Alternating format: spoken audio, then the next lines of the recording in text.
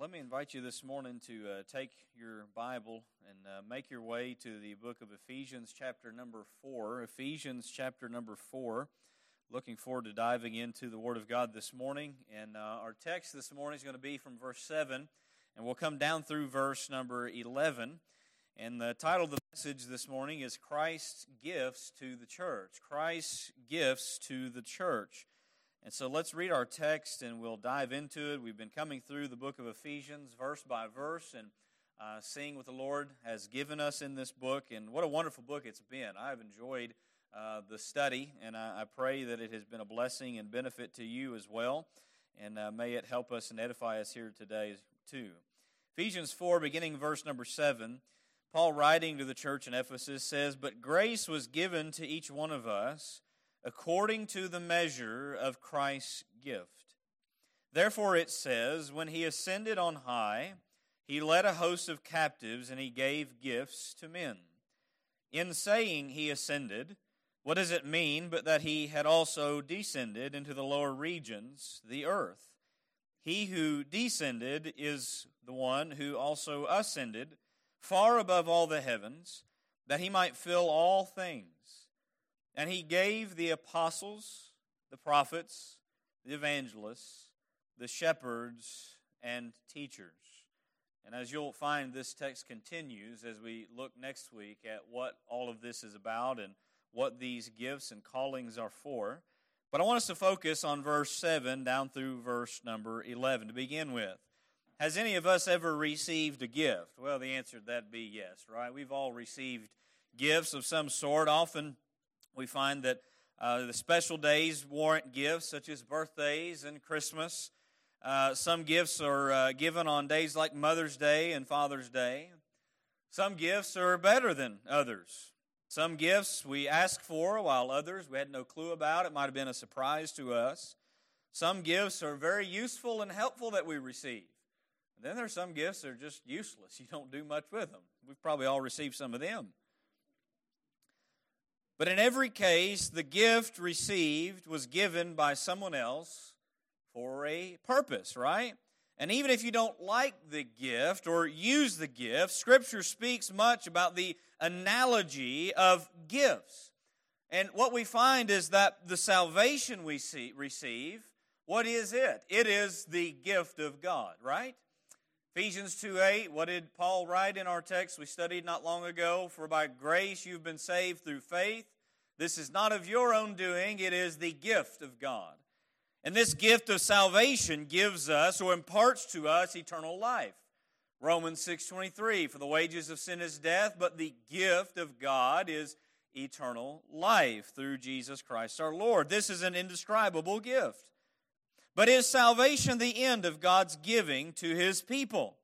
Is there more to God's gift than just eternal life? You see, God not only gives people the gift of salvation, He also gifts them in the realm of service. This is what Paul is touching on in this text as he's dealing with the church.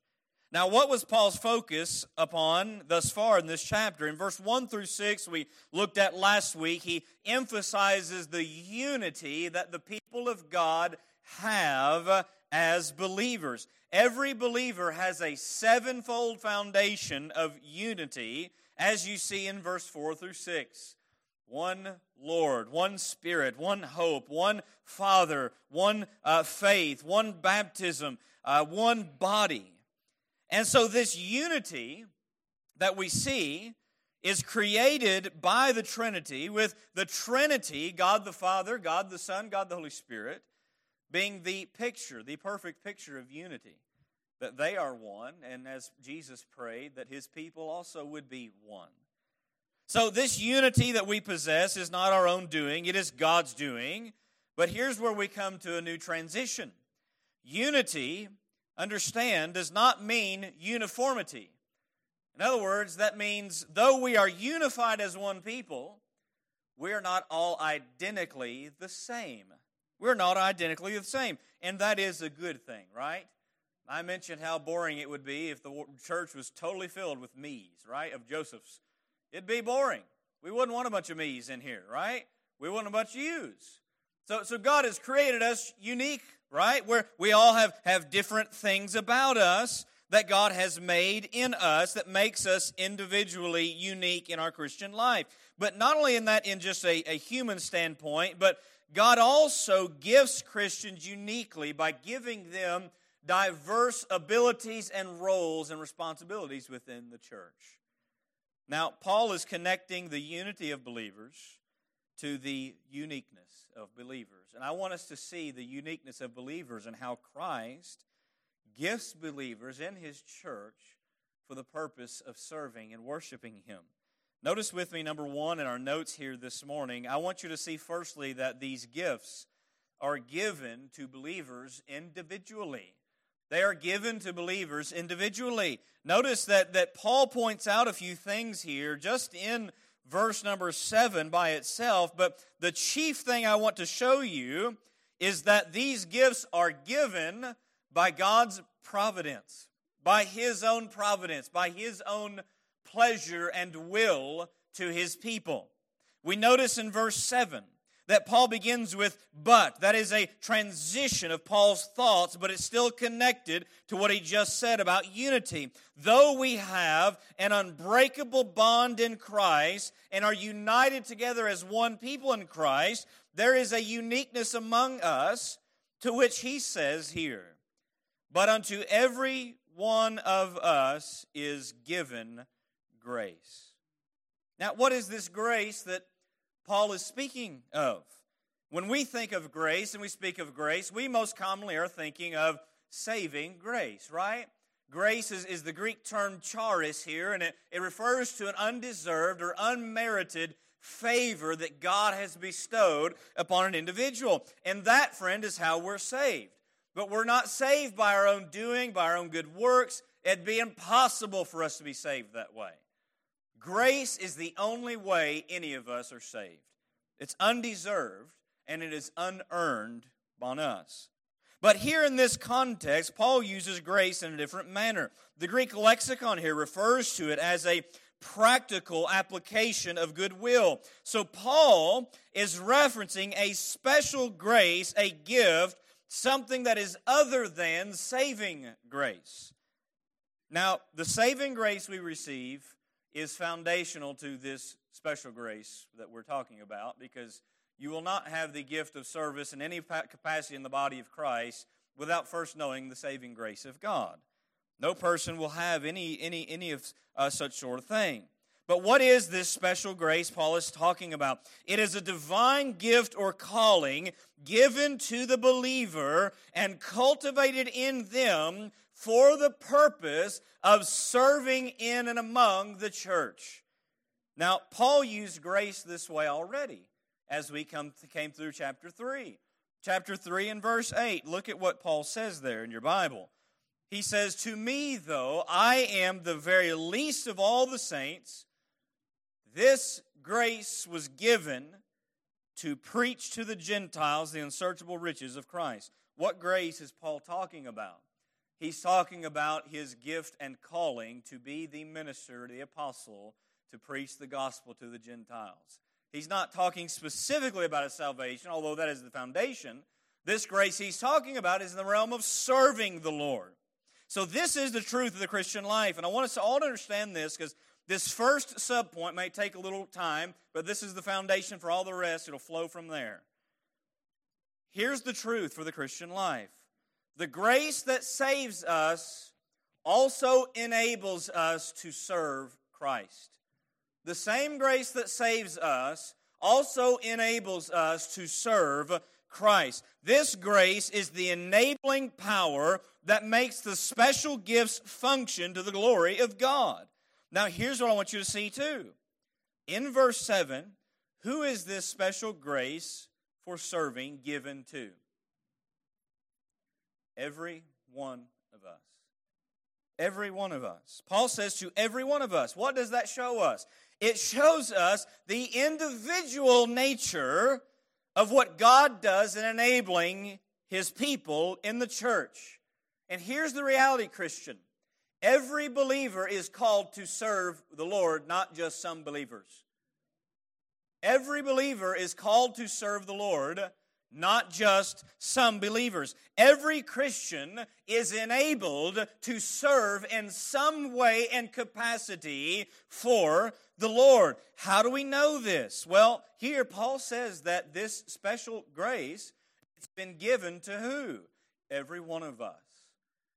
And guess what, Christian? If you are truly born again, you have the person of the Holy Spirit who dwells inside of you at all times.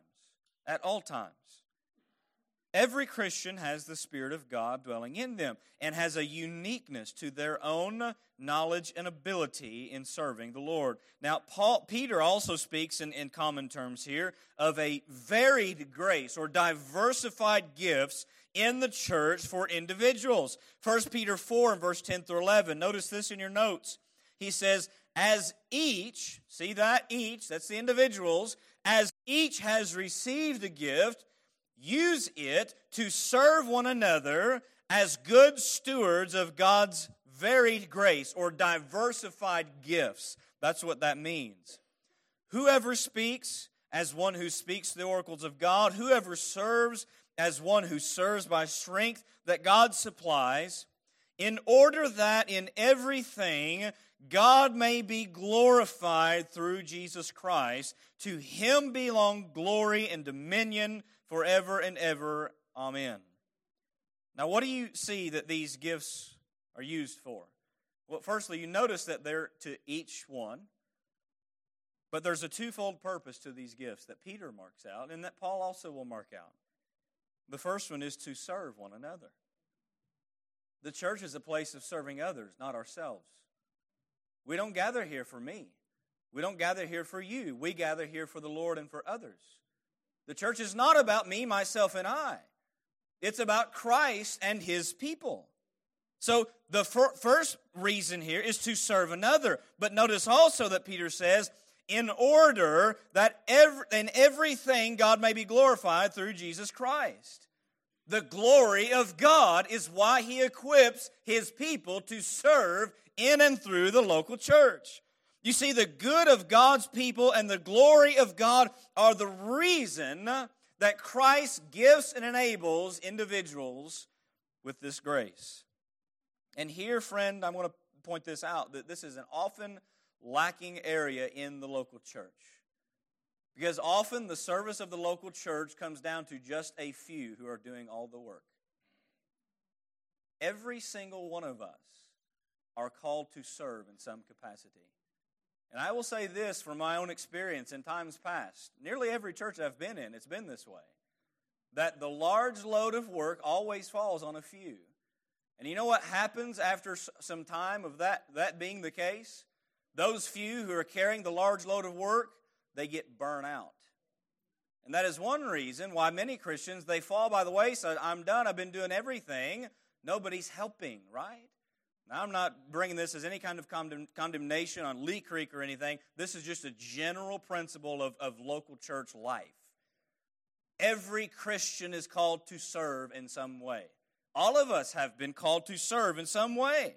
And so understand that Paul is making this point very clear, that every single one of us has been given this grace according to Christ's gift. Now, we need to examine ourselves in this manner. Now, when we think of the various kinds of gifts, I think we could recognize some categories of gifts when it comes to the church and people.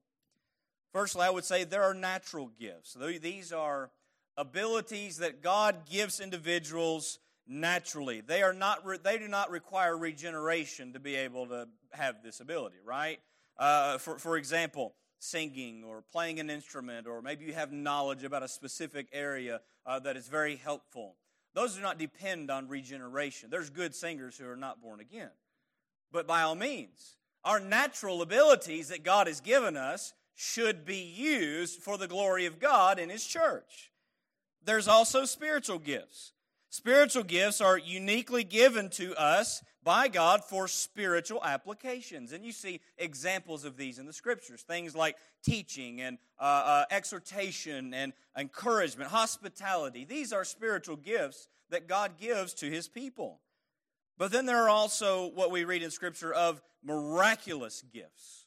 Miraculous gifts, which are no longer operable today, by the way.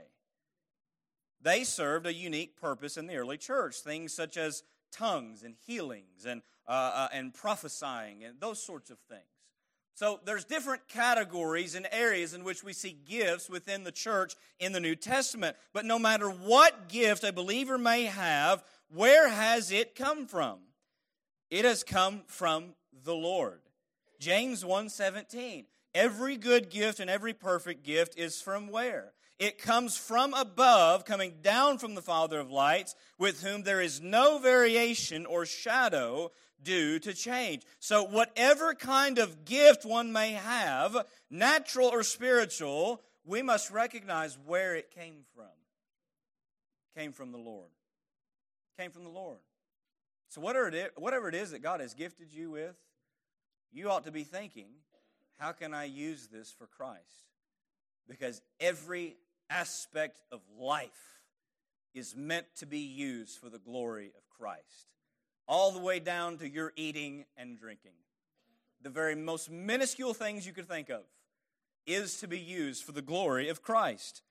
Notice another reference here. Paul says in 1 Corinthians 12 and verse 4 through 7, he says, now there are varieties of gifts, but the same Spirit. There are varieties of service, but the same Lord. There are varieties of activities, but the same God who empowers them all in everyone. To each is given the manifestation of the Spirit for the common good. So you can get the picture with this. Notice that Paul says that this grace was given to us specifically according to the measure of Christ's gift. According to the measure of Christ's gift. Now, what does this mean? You know what this shows us? It shows us that Christ, in giving His gifts to individuals, that He has the sovereign choice of doing that. He's sovereign, providential, over who He gifts with what gift and ability. The giver alone has the right to determine what he gives and to whom he will give it. Whatever gift we may possess, understand, that is according to the pleasure of God. Now, I want to read a reference here that I think will better expound this in Romans 12, verse 3 through 8 for a moment. This kind of touches on what Paul has just mentioned briefly in one verse, but it's the foundation of what he's going to say through the rest of this time. Romans chapter 12 and verse 3 through verse 8 for a moment. Notice this. For by the grace given to me, I say to every one among you, not to think of himself more highly than he ought to think, but to think with sober judgment, each according to the measure of faith that God has assigned. For as in one body we have many members, and the members do not all have the same function, so we, though many, are one body in Christ, and individually members one of another, having gifts that differ according to the grace given to us. You see his usage of grace there. Let us use them. If prophecy, in proportion to our faith. If service, in our serving. In the one who teaches, in his teaching. The one who exhorts, in his exhortation. To the one who contributes, in generosity. The one who leads, with zeal. The one who does acts of mercy, with cheerfulness. Right there you have some plain gifts that Paul lays out, some of them that are still functioning in the church today. But you'll notice about this text that Paul says God has given each one according to the measure of faith that God has assigned. Notice that this word for faith is not saving faith. It's used in the same way grace is used, in the realm of being gifted this for a purpose. It refers to faith in exercising our spiritual gift and ability God's given us. So the sum of this is that God gives both the grace and the faith to energize whatever gift He gives to the full intent of His purpose. And because God has given as it pleases Him, here's what Paul calls on them to do in that verse, verse 3. He calls on them to not think of himself more highly than he ought to think. And this is so important for the local church. There is no Christian that is better than another Christian, no matter what you've been gifted with. For every Christian has been sovereignly given their saving grace and sovereignly given their serving grace. So it doesn't matter in what way you may serve the church, every single one of us are one body functioning together. One is not better than the other. You'll notice in verse 4 through 5 that he says that we are one body, functioning differently but together in the same service. What does this teach us? Since God sovereignly gives each individual as he sees fit, there is no room for pride about your gift or calling, and there is also no room for jealousy of another's gift or calling. Now, this often happens that, well, I wish I could do what so-and-so could do. Maybe you ought to just think, what has God given me to do? Because it's not about what so-and-so could do. You remember when Peter asked the Lord about John, he said, what shall this man do? Because Jesus had said, he'll remain till he sees my coming. And Peter said, what will this man do? What did Jesus say? It doesn't matter what he's called to do. You follow me. You follow me. The individual nature. You follow me. Ian Hamilton rightly says this: to envy another Christian's grace gifts is to question the wisdom of Christ. Rather than envying another's gifts, we should seek prayerfully to develop and mature whatever gifts the Lord has been pleased to give us. And I think he summarizes that well. Because not everyone will have a gift that's going to get them a whole lot of recognition. In fact, there's a lot of gifts in the church that don't get any recognition. Perhaps your gift is simply that of encouragement. You encourage someone here and there, but you don't get notice for that. You may not realize it, but that's one of the most important gifts you can have, is encouragement in the local church. I just give that one for an example. So gifts, understand, they're not meant for our own recognition. They're only meant for Christ's exaltation and the edification, the building up of the body of Christ. So we should praise God for whatever ways He gives His people and pray about how He might use us in a gifted way too. Now he goes on to say in verse 6 through 8 of Romans to mention some specific gifts, and some they ought to exercise by faith. These gifts that we see, they may not always be immediately recognized either or refined. Often it takes spiritual growth and maturity for these gifts to really show forth their fruit. Neither does every believer who has the same gift have the same measure in exercising that gift. For example, there may be two people who are gifted to teach, but those two teachers are not going to be identical. They're not going to be identical in that ability. John MacArthur rightly says this: we each have a gift that is measured out to us with certain distinct capabilities, parameters, and purposes. And that is true. You know, when you think about any sort of functioning body, organism, or team, someone has to fill the roles, right? I played basketball, so that was my sport. Somebody had to be the point guard. That was usually me. Somebody had to be the shooting guard. Somebody had to be the small forward, the power forward, the center, the coach, the bench, the replacement players. Someone has to fill all those roles. One's not better than the other. The object is a team game, right? A team game. And so Christ, understand this, is sovereign over every detail in the gifting of His people. But nevertheless, every believer is given a measure of special grace for the purpose of serving the Lord and edifying the local church. This is providential. Notice with me letter B. I told you that was the longest point, so let's come through the next ones. These gifts are given according to God's prophecy. This was foretold in a way in the Old Testament. If you look at Ephesians chapter number 3 again, or 4 and verse 8, you'll notice that Paul says, therefore it says, being the Scriptures, when He ascended on high, He led a host of captives and He gave gifts to men. Now, Paul here is quoting Psalm 68 and verse 18, which says, you ascended on high, leading a host of captives in your train and receiving gifts among men, even among the rebellious, that the Lord God may dwell there. Now, do you notice a difference in what Paul says and what the psalmist says? Paul says that Christ gave gifts to men, but the psalmist says that this king has received gifts among men in his exaltation. There's a reason for this, and I had to kind of dig out what it was. But in short, Psalm 68 overall celebrates God's triumphant march from Mount Sinai in the wilderness to Mount Zion in Jerusalem and his enthronement there, where he would be, that'd be his place of worship. Paul regards this as prefiguring Christ's victorious ascent into heaven.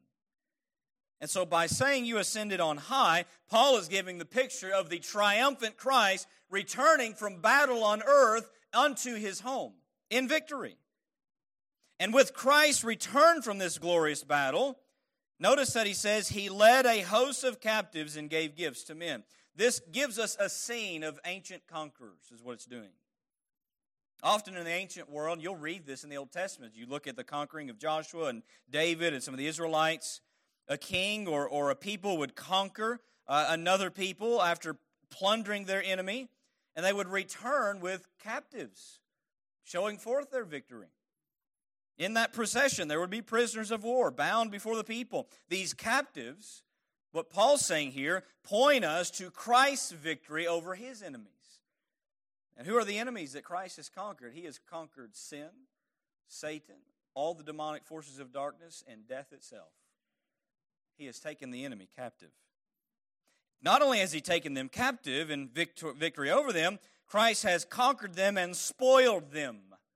He has ruined them. He has spoiled them of all they are. Not only would the conqueror in the ancient times show the captives in his possession, but also the bounty that he took from that conquering.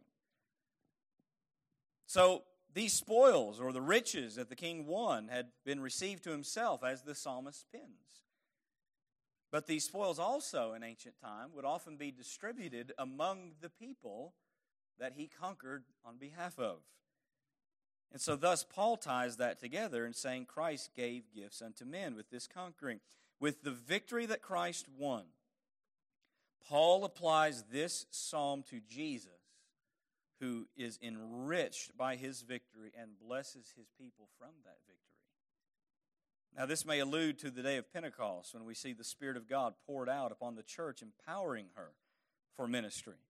Acts 2:33, Peter kind of makes this connection. Being therefore exalted at the right hand of God, and having received from the Father the promise of the Holy Spirit, he has poured out this that you yourselves are seeing and hearing. So there's this connection of his exaltation, receiving glory, and his pouring it out on his people. And so Paul has applied this wonderful psalm to the victory Christ won, giving him, Christ, the right to give gifts to his people for the purpose of his church and his kingdom. Now, as you come down to the next couple verses, they are a parenthesis in which Paul expounds a little bit about this psalm. So, number 2 this morning, notice that gifts are given because of Christ's victory. Because of Christ's victory. And we notice there's this descent and there's this ascent that he points out. But I want to point out to you with regard to this that Christ's incarnation is his descension for victory.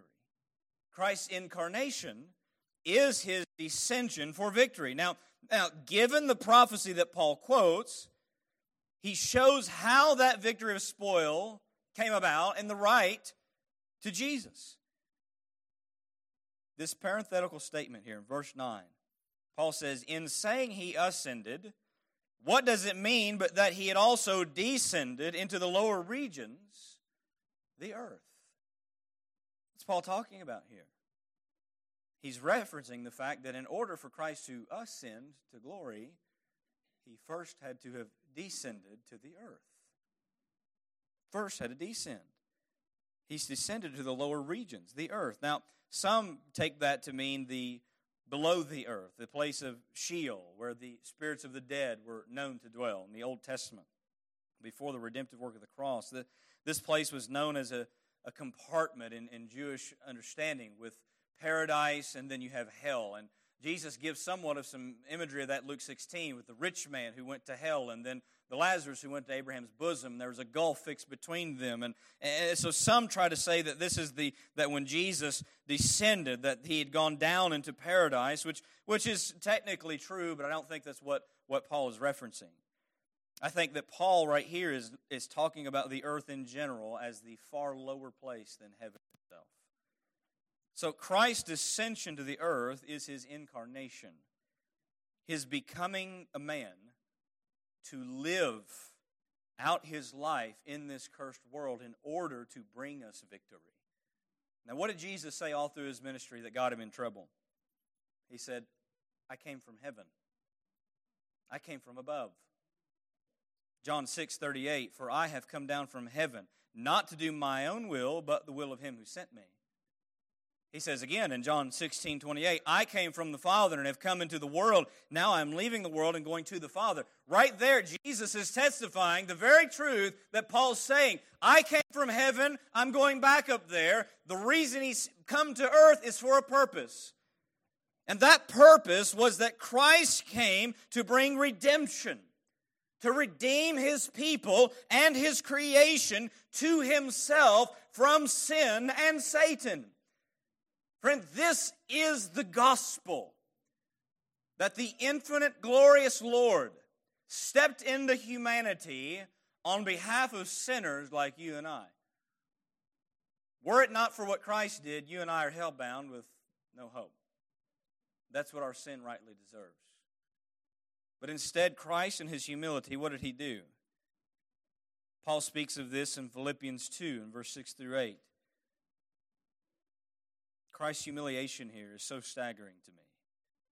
Who, though he was in the form of God, did not count equality with God a thing to be grasped, but emptied himself by taking on the form of a servant, being born in the likeness of men, and being found in human form, he humbled himself by becoming obedient to the point of death, even the death of the cross. That text is entirely too deep for us to expound in this one moment.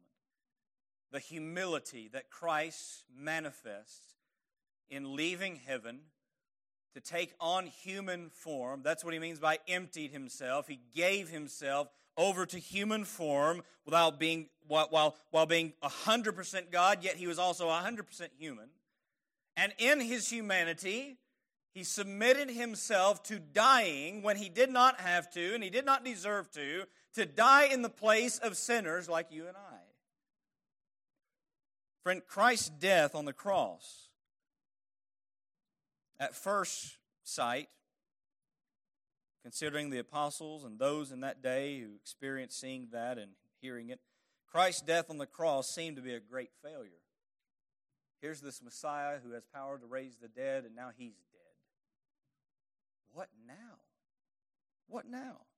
It appeared to be a great failure, a great unforeseen tragedy to those who saw it. But the death of Christ was intentional, for it was the only way, his death on the cross, his bloodshed, it was the only way that victory could actually be won for us. Which brings us to letter B. We see that Christ's exaltation is his ascension and victory. And we think of Christ ascending into heaven, but yet he died on earth. One who is dead cannot ascend into heaven, right? But what does Paul say in verse 10? He who descended is the one who also ascended far above all the heavens. Now, I'll point that by all the heavens, Paul's referring to the highest place, the very dwelling abode of God, where heaven itself is said to be. Now, the Jews reference different layers of heaven. The heavens, right? You have the atmosphere, then you have space and the stars, regions of the stars, and then on beyond all of creation, you have the abode of God. Paul is said to have been caught up to the third heaven in 2 Corinthians 12:2. And so by all the heavens, Paul is talking about the entirety of the universe, all that is created, that Christ is ascended up into the abode of God where heaven itself is, above all places and above all powers. But how could such a thing be for someone who is dead, right? We know the answer to how this plays out. You see, Christ, who died perfectly on behalf of sinners, was raised from death with power and glory, overcoming all enemies that have opposed him and his people. Friend, the cross looked like a defeat, when actually it was the greatest victory ever known. The greatest victory ever known. You know why it's the greatest victory ever known? Because Jesus died to atone for sin, something none of us could ever do. He died in our place to pay the penalty that we could never pay ourselves, but we're accountable to pay. And with his death and his blood shed, soon to come would be the resurrection, in which would be the defeat of all the forces of darkness and death. It was inevitable. And here's what Paul says of the work of Christ. And notice this, Colossians 2:15. This ties into the psalm that he's quoting. Speaking of Christ, he says, he disarmed or spoiled the rulers and authorities and put them to open shame by triumphing over them in it. Friend, all of hell rejoices that Christ is dead, but then comes resurrection day, and we find that the King is risen. That there is no force that could hold him down. There is no enemy that could defeat him. And so Christ is risen from the dead and shown forth that he is the triumphant King that has overcome every enemy that could be. And with his victory, he has also plundered the goods of the enemy. Jesus put it this way in speaking of the kingdom that he brought in Luke 11:21-22.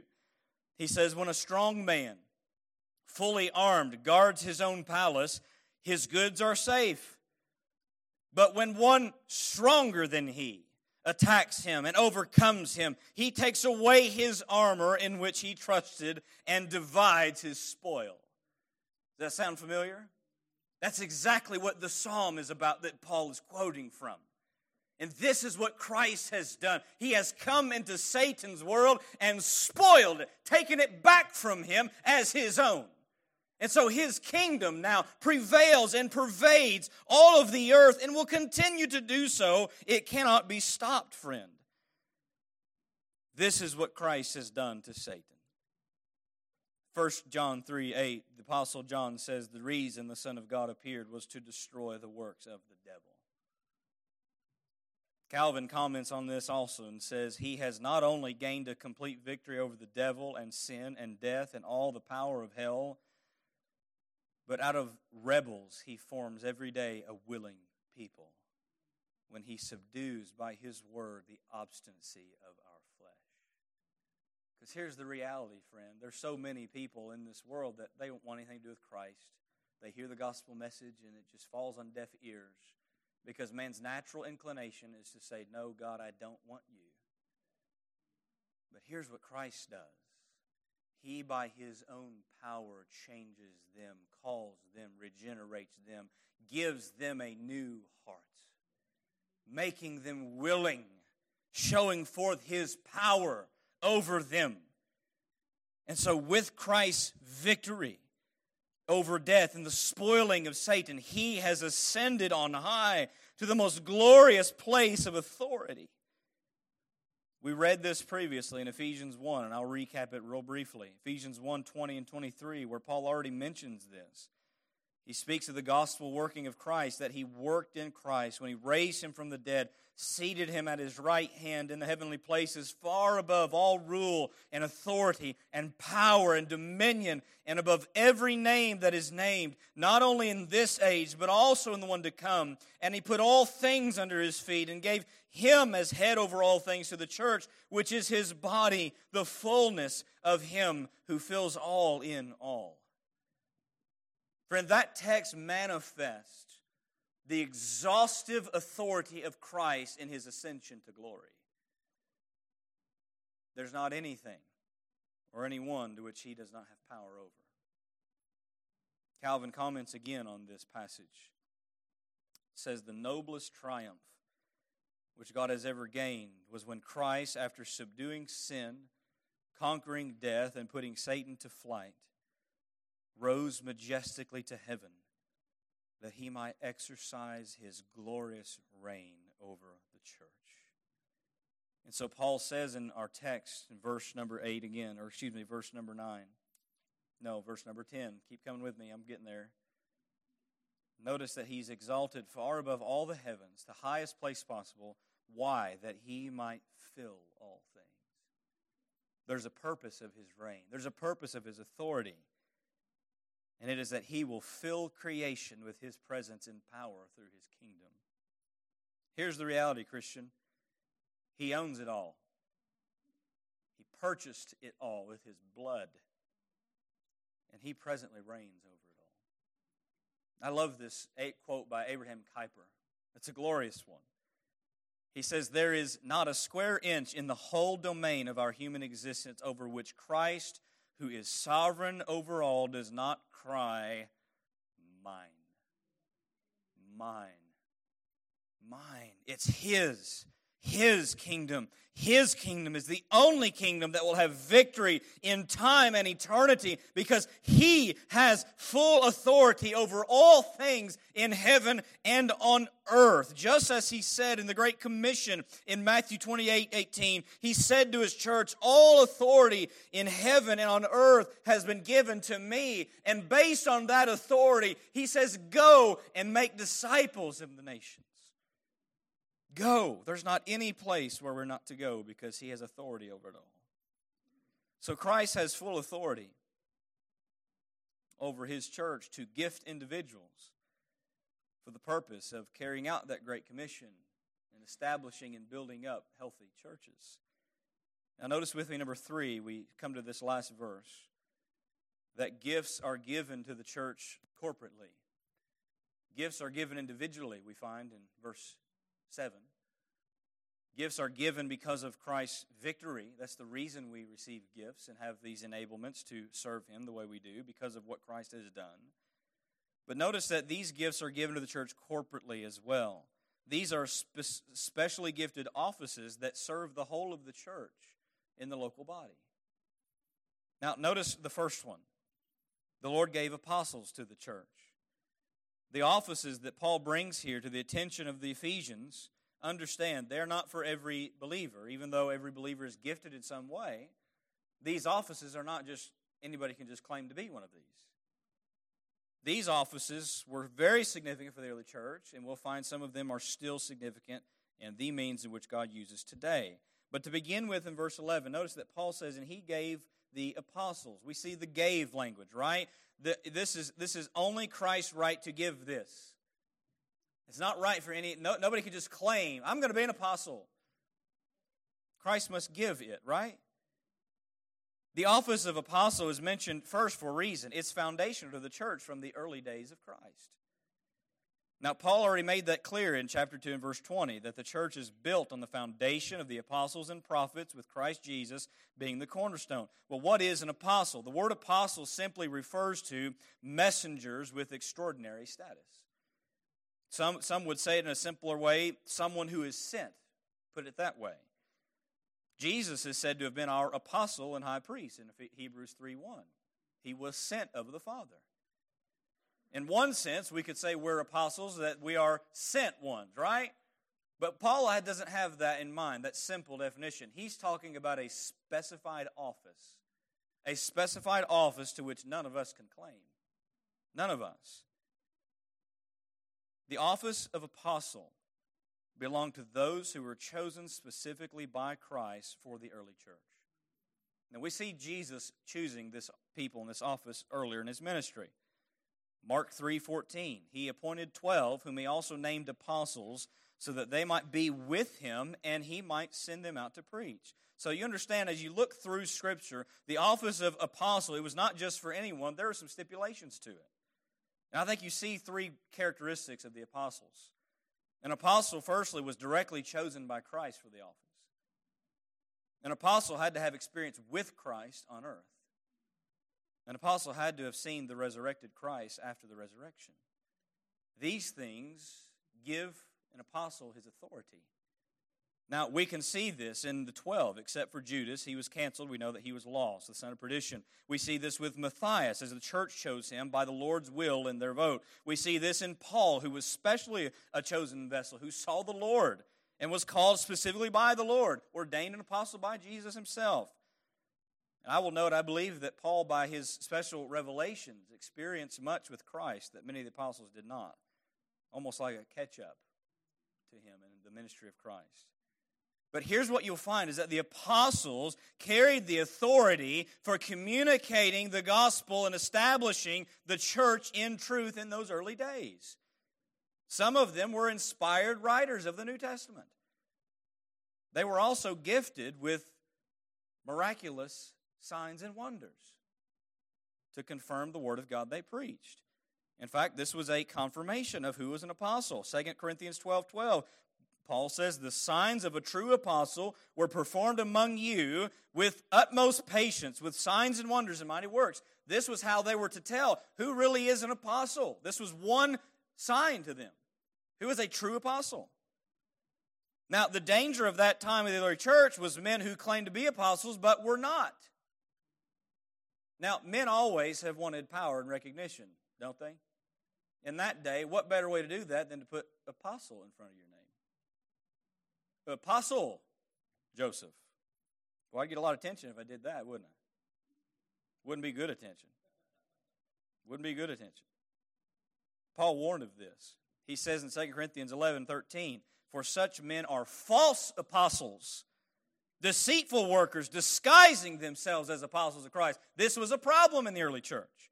Jesus commended the Ephesians, the church letter we're studying later, for their discernment on who was a true apostle. Revelation 2:2 says, I know your works, your toil, your patient endurance, how you cannot bear with those who are evil, but have tested those who call themselves apostles and are not, and found them to be false. Now, believe it or not, Christian, there's still some today that'll say, oh, I'm an apostle of Christ. I worked at Kroger for few years, my early days, and there was a lady local there that she would come in and she claimed to be an apostle of Christ. I didn't do this, but I want to ask her, when did you see the risen Jesus? Been a long time since that. So here's what we learn about the apostles. The office of apostle was limited to the first generation of the early church for a specific purpose. John the apostle was the last one, and when he died, that office ceased. So the apostles, we find, they were crucial to the early church, and these men were given this office for the sake of the church. We look back at the apostles with great gratitude. Notice with me, letter B, the Lord gave prophets to the church. Go with me to Acts 11. You'll see an example of the prophets here just for a moment. But he gave prophets. This also was a specially significant calling. We see prophets in the Old Testament we're familiar with, but there are also prophets during the early church era. In Acts 11, in verse 27, you'll notice that now in these days, prophets came down from Jerusalem to Antioch. And one of them, named Agabus, stood up and foretold by the Spirit that there would be a great famine over all the world. This took place in the days of Claudius. So the disciples determined, every one according to his ability, to send relief to the brothers living in Judea, and they did so by sending it to the elders by the hand of Barnabas and Saul. Right there you see a function of prophets. Foretelling by inspiration of God that there would be a famine, and their knowledge and word is given to help the saints for that famine that would come. So the office of the prophets involved the ministry, involved preaching and teaching the word in the church. Sometimes they would reveal a new word from God, as in this text about the coming famine. Other times they would have expounded revelation already given from the Lord. See, the prophets differ in the New Testament from the apostles in their inspiration. It was occasional and not always. They were subordinate to the apostles. And it seems that the prophets often had exclusive work within local congregations, whereas apostles ministered throughout all different regions for the church. Acts 13:1 shows us prophets in the church at Antioch. But here's what we find. Both the apostles and prophets were used in the ministry of revealing the Word of God. Both of these offices are no longer needed today. Why? Because we have the complete written revelation of God's Word. We do not need a new word from God. We have the Word from God. So understand the importance of this recognition. Those who claim to be prophets today do so to their own embarrassment. Many try to give a new word from God and make grand predictions only to discredit themselves. A guy I was following on social media made several videos as a prophet declaring the rapture will happen in the month of September. Guess what? September's gone. He embarrassed himself. See, true prophets were given a word from God for the good of His people. And these prophets were foundational in Ephesians 2:20 also with the apostles to the church, but they are no longer needed today. Letter C, the Lord gives evangelists to the church. The Lord gives evangelists to the church. Paul mentions Christ gave evangelists. Now, there's some debate as to what this office entails, but there's two primary views. The first view is that evangelists Paul's referencing were temporary officers in the church that helped the apostles in the preaching ministry. Now, that view was a view that prevailed during the time of the Reformation. It's still held by some today. But the second view is that evangelists were itinerant preachers, some similar to missionaries sent out to preach the gospel of Christ where Christ had not been made known. In fact, the word evangelist simply means to be a proclaimer of the gospel. It only occurs 3 times in your New Testament. Once here, once in Acts 21:8 about Philip, and once in 2 Timothy 4:5 where Paul tells Timothy to do the work of an evangelist, preaching the gospel, ministering the gospel. But whether or not the office was limited to the days of the apostles and a special aid to them or not, the principle of being a proclaimer of the gospel reigns true today. And there are men that God calls to do that full time, it seems. The church needs gifted men preaching the gospel where Christ is not known, to preach Him among the world around us courageously and boldly. Though they may not be bound to a church to pastor, that they are still out there proclaiming the good news. Letter D, and lastly, the Lord gives pastors and teachers to the church. You'll notice that Paul says in verse 11, Christ has given shepherds and teachers. The word for shepherds is also translated pastors. It's the same word here. And this office Christ has established as the overseer of the local church. In the Scriptures, you're going to see the term bishops and elders and pastors or shepherds. They're all the same office. Here they're called shepherds because that is what they do. They shepherd the flock, the local church of Christ's sheep. It emphasizes the care and protection and leadership of the man of God for the flock. Peter encourages the elders in his letter in 1 Peter 5:1-4 about taking oversight and being diligent to do it and having the right motive. I won't read it for time's sake, but go read that later. Paul says to the Ephesian elders before he leaves them in Acts 20 and verse 28, pay careful attention to yourselves and to all the flock in which the Holy Ghost has made you overseers to care for the church of God, which He obtained with His own blood. So when we think of the nature of a shepherd, what does a shepherd do? A shepherd cares for the flock of sheep. In the realm of the local church, he cares for them by loving them, ministering to them, leading them, and above all, feeding them. How is it that the flock of God is fed? Through the preaching and teaching of the Word of God. This is the primary means of caring for the flock. You'll notice that the teachers here are not to be disconnected as a separate office from the shepherds. The Greek construction here indicates that the two terms go together, where we might hyphenate them in English as the pastor-teacher, the emphasis on the teaching and preaching ministry of the pastor as the shepherd. So Paul is talking about one office with dual responsibility. Now, there may be teachers in the church who are not pastors, but there are no pastors who are not teachers. This is one of the requirements of the office. As Paul said in 1 Timothy 3:2, that they are to be able to teach. That's a requirement. And here's the reality. This is really where we see for today what the church needs. It needs shepherds who faithfully feed them the word of the living God. Because that is what the church needs. It doesn't need entertainment. It doesn't need things to get you all excited and gung-ho and hyper-emotional. The church needs the Word of God. The church needs it desperately. That is the priority. So many flocks today are starving for nourishment of Scripture, but don't have it because of lazy or lifeless shepherds over them. I've seen it. By all means, and by all God's grace, that will be my priority here, is to feed you faithfully the Word of God accurately. This is the labor for the sheep. 1 Timothy 5:17. Let the elders who rule well be considered worthy of double honor, especially those who labor in preaching and teaching. And I can honestly attest that it is labor to do that. Contrary to popular belief, preachers don't work 3 hours a week. Or 2. But here I hope from this text you see what Christ has done for the church. His gifts to the church.